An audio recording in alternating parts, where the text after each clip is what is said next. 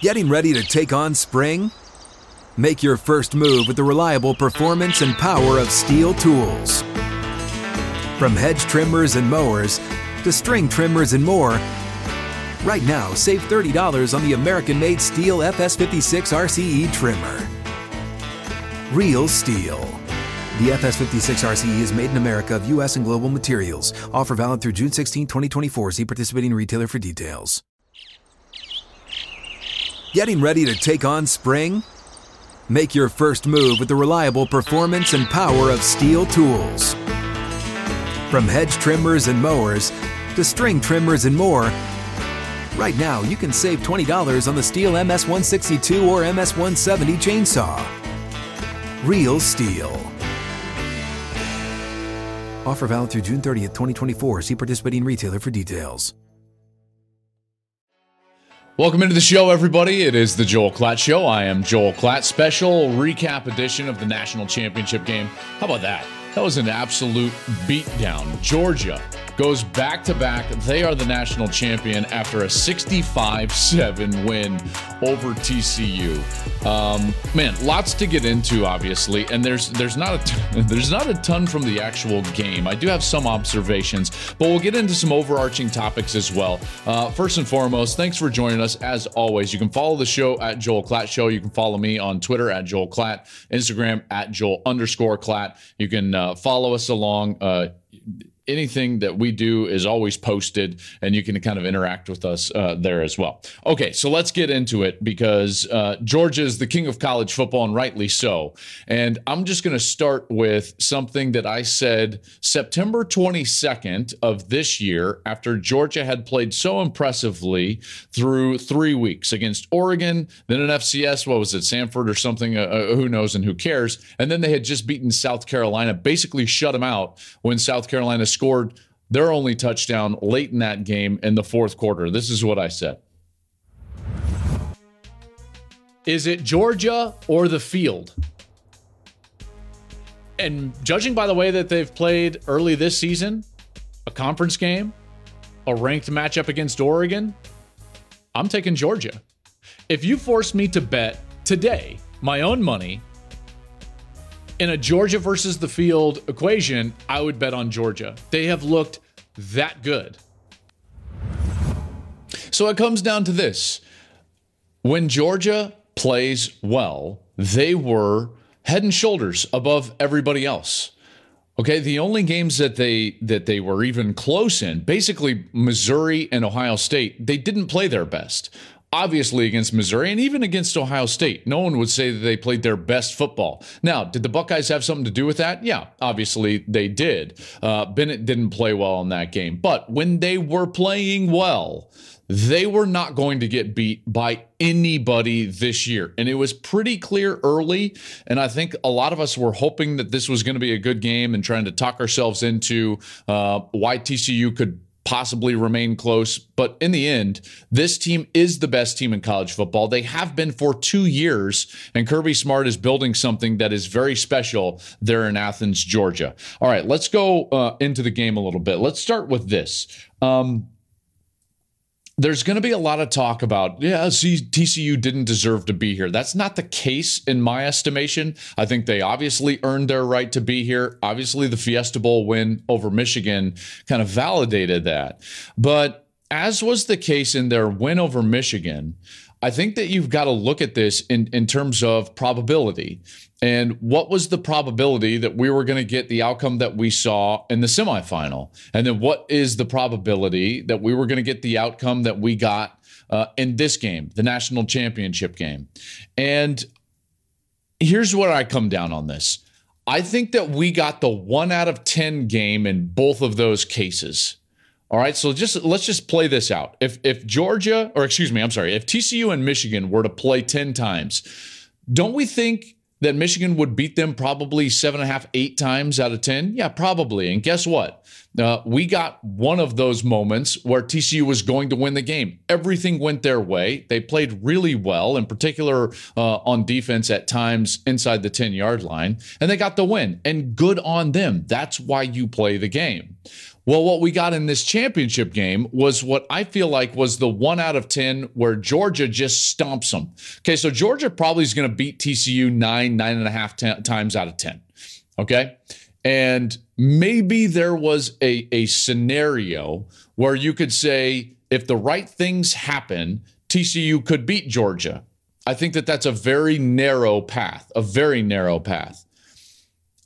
Having said that, I don't think that Georgia's going to beat TCU 65-7 every single time that they play. So we got kind of a 1 out of 10 moment in this national championship game. But that doesn't diminish the season that TCU had. It doesn't diminish any of the accomplishments that team has had this season. It doesn't diminish Max Duggan or any of their coaching staff or anything along those lines. I just think it was kind of the 1 out of 10 deal. And here's the problem. I could sort of sense it immediately once I got to SoFi Stadium. Let me tell you why. I've been around college football and really just football in general my entire life, but certainly college football for the better part of my life. And been fortunate enough to be able to call big games for a long time, for basically 10 years now. I've been around a lot of big games, all levels. And in most big game environments, there is a palpable, aggressive tension between the two teams. There's a lot of trash talking going on in warmups, in particular when one team is leaving the field and they've got to leave kind of like around the other team and head to their tunnel. And you can see it, right? And there's this tension and everyone stops and they kind of jaw at each other and they are fired up and ready for a fight. And the problem is tonight at SoFi, it wasn't there. It wasn't there. So I was there. I was able to take, some friends of mine and my brother-in-law, my nephew is actually a freshman at TCU, rough game for him. And we were sitting there and I'm watching the warm-ups and there's about 30 minutes left before kick and TCU heads into their locker room for the final time before they come out to play. And there was none of that interaction. The teams didn't even look at each other. And I understand, like, there's not a natural rivalry. They're not going to jump up and down like it's like Georgia and Bama about to play each other, or whether it's like Ohio State and Michigan or Oklahoma and Texas. I understand it's not a rivalry game. But there wasn't an aggressive tension there like you should feel for a national championship. And right then, I thought to myself, I don't love the body language of TCU. To me, it was a team that seemed to be happy to be there at that moment. And this was about 30 minutes before the game. And I thought to myself, this is bad news. Because on the opposite end of the field is Georgia, and you could tell they are ready. They are talented. They were relaxed. They were confident. And they went out and played as such. And they played one of their better games of the season. In particular, their quarterback, Stetson Bennett, played one of the better games he's played all season long. And I just did not sense the same vigor from that TCU team like we've seen during the course of this year. They seemed tight and tentative, and then they played like it. And quite frankly, they felt a little, even from the stands, overwhelmed, even before the opening kick. Now, maybe that's not fair, but that's just what I felt. That's just an observation from the stands. Sitting there watching that team, knowing the type of fight that they have, and the type of grit and competitive spirit that they have shown all year long. And it just kind of wasn't there. It just kind of wasn't there. And that manifested itself early in the game. So you can point to a lot of different things of like why the game went the way it did. But I think it's interesting watching it from the stands, and you can kind of see things materialize, even in a different way than when I'm calling a game in the booth, and certainly different from when we're all watching a game at home. I will tell you, though, that like the very first snap, granted it was a false start, So the first snap that TCU has on offense, Duggan scrambles away, and you can see it open up. I mean, it's there.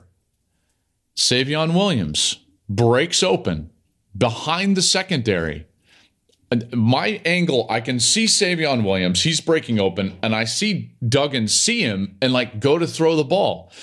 And so from that vantage point, and I have this, and I'm fortunate enough to have this every single Saturday, you can kind of see the play materialize, and you think to yourself, all right, that's a big play, and you start asking for replays and everything.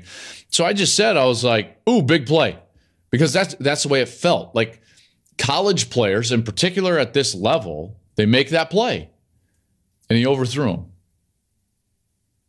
I was like, yikes. Not a good omen. Not a good omen. They would go on.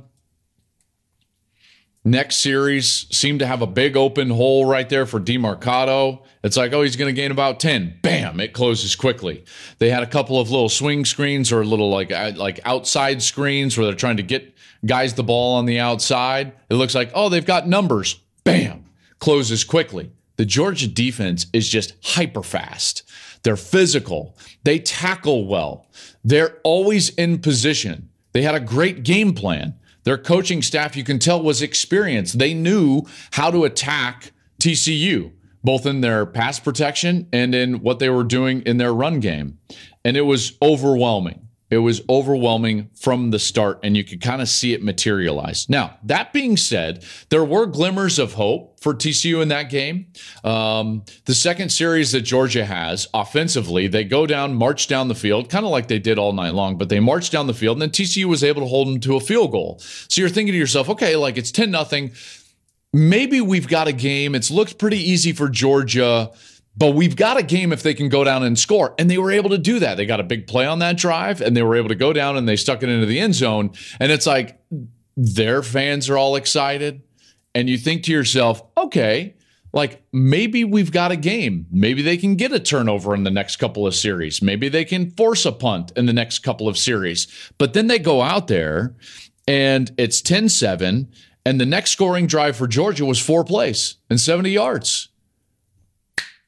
Over. That Georgia team was on a mission. They had a great game plan. And at that moment, you had a very abrupt realization, at least I did, and I think most people watching the game did, they're not stopping them. TCU's not stopping Georgia all night long. I don't know if they're going to start turning the ball over or get conservative, but based on the game plan that I saw in those first 3 series, it was over. It was over at that moment. One of the things that they did a great job of, in particular when the game was, I guess you could say, like in jeopardy or in question, was that they did exactly what I talked about last week, which was target Brock Bowers. He's the best player on the field. He was the best player on the field on Monday night. I think that was very apparent. 7 catches, 152 yards, and a touchdown, and he caught every one of the 7 targets that they threw at him. He was the best player on the field. Here's my question. How is that your game plan if you're TCU? How is that your game plan defensively to allow Brock Bowers to be the focal point, not only to be the focal point, but not be double covered, and go 7 for 152. That cannot be he's the best player on the field. The entire game plan should have been about Brock Bowers. You take away Stetson Bennett's best weapon in order to make Stetson Bennett uncomfortable. You have to do that. If he can throw it to number 19 all day, what? Got it. A lot of guys could do that. So I didn't love the game plan from TCU defensively, and I loved what Georgia was doing offensively, targeting him. And the reason I loved it is because they did make it difficult on the defense to know where he was going to line up. And we talked about this, by the way, in Breaking the Huddle last week, and we showed it on film of all the different ways that they line Bowers up in order to have him attack the defense. They line him out as a wide receiver. They flex him. They put him in line. They have him as a little flex H-back. He does all of these different things, and he does them all really well. You can hand him the ball. You can throw him screen passes. You can send him right down the middle of the field. And he did all of those things, and he did them extremely well. My question is, how is he not double covered every single time? Every single defense. Like, if somebody else beats you, I get it. And they did, by the way. Everybody beat TCU. But you can sleep with that a lot better than letting Brock Bowers get absolutely anything he wants when the game was in question in the first half. And was it really in question? I'm not sure. I'm just using that as a frame of reference there. When the game was not out of hand, Bowers was getting whatever he wanted on the field. That can't be your game plan in a championship environment. And that leads me to kind of the next observation, which was you could tell the coaching staff for TCU very inexperienced in a moment like that. And Georgia's, they were not inexperienced. They knew exactly what they were doing. They knew exactly how to go win that game. They knew exactly how to prepare, how to warm up, how to do everything, how to deal with the schedule, the game plan. And in a championship environment, look at the opponent and say, that piece is not going to beat us. And guess what piece that was for TCU? It was Quentin Johnston. As soon as Kendre Miller was not available in this game as the running back, there was one thing that TCU was going to be able to rely on, and that was their best player on offense, which is Quentin Johnston. And guess what Georgia did? Took him away. I thought that the coverage was brilliant on Quentin Johnston. I thought that the plan was brilliant. Give Kirby Smart a lot of credit for what they do, because it was very clear that Johnston was not going to be the reason TCU was going to move the ball up and down the field. Every single time he split out, he was double covered. He was either double covered or there was a safety over top. They understood how to play defense in a big environment against a really good player. TCU did not. They did not understand how to adjust with their 3-3-5 stack defense against Brock Bowers. So that was very apparent. The inexperience from the TCU coaching staff, in particular on the defensive side, and the experience from the Georgia coaching staff. And this is why Georgia is now running college football, is because they know how to do this, and they do it extremely well. Getting ready to take on spring? Make your first move with the reliable performance and power of Steel battery tools. From hedge trimmers and mowers to string trimmers and more, right now you can save $50 on select battery tool sets. Real Steel. Offer valid on select AK system sets through June 16, 2024. See participating retailer for details. Next observation from this game is, before we talk about Stetson Bennett, because that's a more overarching conversation, did anyone else realize it was 59-7 when Kirby's going for it on fourth down and blitzing Max Duggan and like coming after him? And I was like, man, this is ruthless from Kirby Smart. And part of me is like, man, is this really, like, is this necessary? Do you really need to do this? And then, you know what? Like, it's a game. So you've got to go out there and play the game. If they're going to run their offense out there and you're going to run your defense out there, then it's like, hey, like, call a defense. This is not an all-star game. This is not a Pro Bowl. So Kirby's under no obligation to call the dogs off. No pun intended. And I think Sonny Dykes would probably agree with me on that.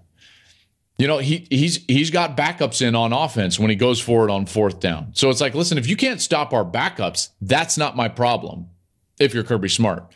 And listen, I'm okay with that. I, generally speaking, don't mind guys just playing to the zeros. Now, if you're, playing an FCS team or rubbing it in some sort of way, I don't love that. But listen, this is a national championship game. And in a lot of respects, Kirby wasn't trying to embarrass TCU, and this wasn't anything about his hatred or vitriol for Sonny Dykes and the Horned Frogs. This was a moment in time, that fourth quarter, to put the entire sport on notice that we run the sport now. We run college football. If nothing else, that's what Kirby was saying in that moment. It's that we don't care what the score is. We don't care what the week of the season is. We don't care what environment we're in. We run the sport. And if you're going to be on the field with us, you better buckle up. You better buckle up. Now, there's some teams that can do that, right? And they can buckle up and play a great game against them. We saw it the previous week with Ohio State. But that's the message that he was sending. And I can't argue with that. I can't argue with that at all. Now, do I love seeing Max Duggan get blitzed when he's down 59-7? No, I don't love it. Listen, you're talking to a guy that got blitzed when we were down, I think it was like 70-3 in a Big 12 championship game to that great Texas team that won a national championship. And that ended my career, by the way. I got concussed. I wound up in the hospital. Great. I mean, I was out there to compete. What was Texas supposed to do? Take it easy on us? Isn't that more embarrassing? I mean, 70-3 is pretty embarrassing. I'm lucky I don't remember it. So thank you very much. But, that's kind of the nature of the game. Texas was sending a message to USC that day in 2005. And I think Kirby Smart in Georgia, they were sending a message to all of college football. Georgia runs college football now. They have been the best team in college football for 2 straight years, back-to-back national championships. Kirby Smart and Georgia have passed Alabama. Alabama's current run is the best run that we've ever seen in college football. I don't think that we're going to see it equaled. Having said that, if you take more of a micro outlook of what we're seeing in the last 18, 19 months in college football, Georgia is the preeminent program in the sport now. They run the sport. Everybody's chasing the Georgia Bulldogs. And in a lot of ways, that fourth quarter and those decisions, that was Kirby announcing that to the world, to college football. We run the sport. You come out here against the Dogs, you better buckle up. If you beat us, we'll tip our caps. But we're not going to lay down and we're not going to take it easy on you. Why? Because we run the sport. And I agree with them. And they do. And for the better part of the year, if we're honest with ourselves, and you heard me talk about it there in September, we kind of knew Georgia was going to be this team pretty early after their win against Oregon, after their win against South Carolina, which, by the way, in hindsight, looks even better with the way South Carolina finished the season with wins over, Clemson and Tennessee. I think it's pretty obvious, and this is going to ruffle some feathers, in particular in Ann Arbor, but our assumption most of the year was that there were 3 teams that were the best teams in college football: Georgia, Ohio State, and Alabama. Now, Tennessee and LSU beat Alabama, and Michigan beat Ohio State. And so you've got to give those teams a ton of credit. And if Tennessee could have taken care of business against South Carolina, Tennessee would have been in the playoff. All right? Even after losing in Athens to the Georgia Bulldogs. But if we're really looking at this and we say to ourselves, listen, Michigan probably has a bit of an outlier game against Ohio State. Now, they're gonna cry foul on this opinion, but they were an underdog for a reason, okay? And then we saw Ohio State when they were actually playing well and what they were able to do against Georgia. Now, they didn't beat Georgia, and that's why Georgia is running the sport right now. But these teams, and I guess let's even include Michigan, because their worst game obviously happens in the semifinal. There's not a lot of teams that can even play with Georgia when they play like they did on Monday night. That's the level that they're at. Like, this Bama team probably doesn't beat this Georgia team this year. This is the best team in college football. They have replaced Bama as the benchmark. They are the benchmark. And everyone else is chasing them. Everybody, from Ohio State to Bama themselves, to Michigan, to TCU, to everybody else. Everybody is chasing the Georgia Bulldogs. Let's get into Stetson Bennett. Okay. Stetson Bennett is going to go down as one of the best big game players in college football history. There's not many guys that can say that they've won a couple of national championships. Leinart can say it. What is it? A.J. McCarron. I know people claim that like Tebow won 2 national championships, but really, if we're honest with ourselves, Chris Leak won one of those as the starter. Not a lot of people. Not a lot of quarterbacks have won 2 national championships. And so we are forced to at least talk about Stetson Bennett's place in college football history. I think that's incredibly difficult to do. What do we do with Stetson Bennett? I think it's one of the more difficult conversations that I can remember in the sport. Because how often is it that we get a guy like Bennett that's right place, right time for a roster and a coach in a time in college football where he's able to win 2 national championships, and yet none of us believe that he would win a quarterback battle over, frankly, any of the other top 5, 6 players in college football currently, or any of the other Georgia quarterbacks from the last 10 or 15 years. Do you honestly believe Stetson Bennett would win a quarterback battle over Aaron Murray? I don't. Do we honestly believe that Stetson Bennett would win a quarterback battle over Justin Fields even? Do we really believe that Stetson Bennett would win a quarterback battle over Matt Stafford? No. And yet, he's going down as the most successful quarterback in Georgia history, period. One of the most successful quarterbacks in college football history. This guy's never getting in the College Football Hall of Fame, and it's just an incredibly difficult placement in the history of our sport. Like, do I think he's a great player? No. I know that sounds abrupt and frank, but I don't. I think he played really quality ball with a great team in key moments. And by the way, I'm not trying to minimize him at this point. I'm just saying, like, it's a tough placement. It's a really tough placement. And this guy is going to be a legend in Georgia circles forever, and rightly so. And this guy, has been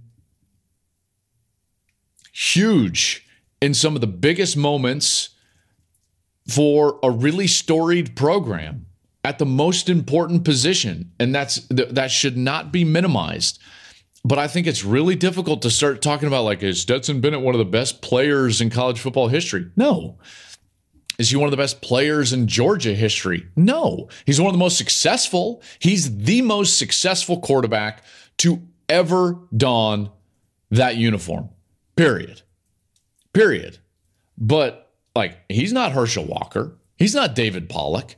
Those guys were 3-time All-Americans. So, like, it's just really, it's really tough. And now we're faced with this question of, like, how important is the quarterback position in college football? See, I would argue that it's paramount. And yet Georgia is trying to prove me wrong. The last 2 quarterbacks to win national championships, or excuse me, the last 2 quarterbacks to win multiple national championships, A.J. McCarron and Stetson Bennett. Like, do we think they're even in the top 10 of quarterbacks in college football in the last 10 years? Probably not. But that doesn't minimize what they were able to accomplish in terms of the success that they led their teams to. All right. It pays dividends to be a great leader and to play within the system and to do all the things that Bennett was able to do in big moments against great teams. And let's not forget, the guy is ancient, right? So, like, he's 25. I mean, it's still wild for me to think about the fact that he's 25 years old. Him and Hendon Hooker are, like, they're borderline retired already. So it's just a fascinating case study. Stetson Bennett, you had a wonderful career. You will go down as the most successful quarterback in Georgia football history, but it's still a very difficult placement in terms of where do we place him amongst the legends of the game. That's just it's hard to include him. It's really hard to include him, even with some of the numbers that he was able to put up in this national championship game. Last thing that I wanted to talk about is just more general in terms of college football. And I've gotten a lot of people texting me and talking about like, hey, this is not a good look. 65-7, like we can't have this. Well, I do think we're going to enter an era in which a result like this in a championship game is going to be almost impossible. Let's just walk through that. When you start to put layers, as in an expanded playoff where there's 4 rounds now, and even if you get a bye like TCU would have this year, you've got to go through 2 games in order to get to the championship. Those layers will weed out a team that could have a potential outcome like this, like Monday night, like TCU had against this Georgia team. If there's an expanded playoff, will we get a TCU over Michigan? Yes. And I think that we might get an outcome like that maybe every single year. But what you will avoid is a team getting themselves into this moment like TCU was able to based on a lot of different things that happened, like Tennessee losing a second game, Alabama losing 2 games, right? So like all of a sudden now, TCU's kind of included. Now they're 60 minutes away where a 1 out of 10 outcome against Michigan puts them into a national championship game in which they're overmatched against Georgia. There's no other way to put it. So I just think that more layers is going to prevent the blowout in the championship, and yet it's going to increase the odds that we get a game like TCU over Michigan, the 1 out of 10 game, which all of us loved in the playoff semifinals. So again, like I've been a proponent of this expansion. I can't wait for the expansion to happen. Obviously, it doesn't happen next year. It happens the year after that. And I think that it will fix what we saw on Monday night. I don't see a world in which a team can go through those layers, even if they get a bye, going through 2 games, a quarterfinal and a semifinal, and winding up in a championship environment in which they are as overmatched as TCU was against Georgia. I don't think that that's feasible. So you can fix the championship game while getting the benefits of a potential 1 out of 10 outcome like we saw in the TCU Michigan game in the previous rounds. You'll see that in the first round. You'll see that in the second round. And then they will begin to be weeded out before we get to a place where we're crowning a champion in the national championship game. That's going to do it for tonight. I know that there's a lot more that we could probably talk about. And so we will. Stay tuned this week because I will be bringing you my way too early top 10 for next season in college football. And even better, I'm going to start throwing out some tiers of teams who maybe we could expect to take huge jumps like we saw from TCU from 5 wins to a national title game appearance, like USC and the jump that they made, like Washington, the jump they made. Maybe Colorado's going to be on that list. I don't know. But I'll give you some tiers as well as the top 10. That's coming this week, so make sure to stay tuned and come back and make sure you're checking out what we've got going on the Joel Klatt Show. You can follow us on any of the social medias at Joel Klatt Show. You can follow me personally at Joel Klatt on Twitter, at Joel_Klatt on Instagram. Remember, please subscribe to the podcast and then go ahead and rate and review us. That always helps, and we appreciate your feedback as always. Thanks for listening. And again, we will be back later this week with my way too early top 10 for 2023. Thanks for listening, everybody.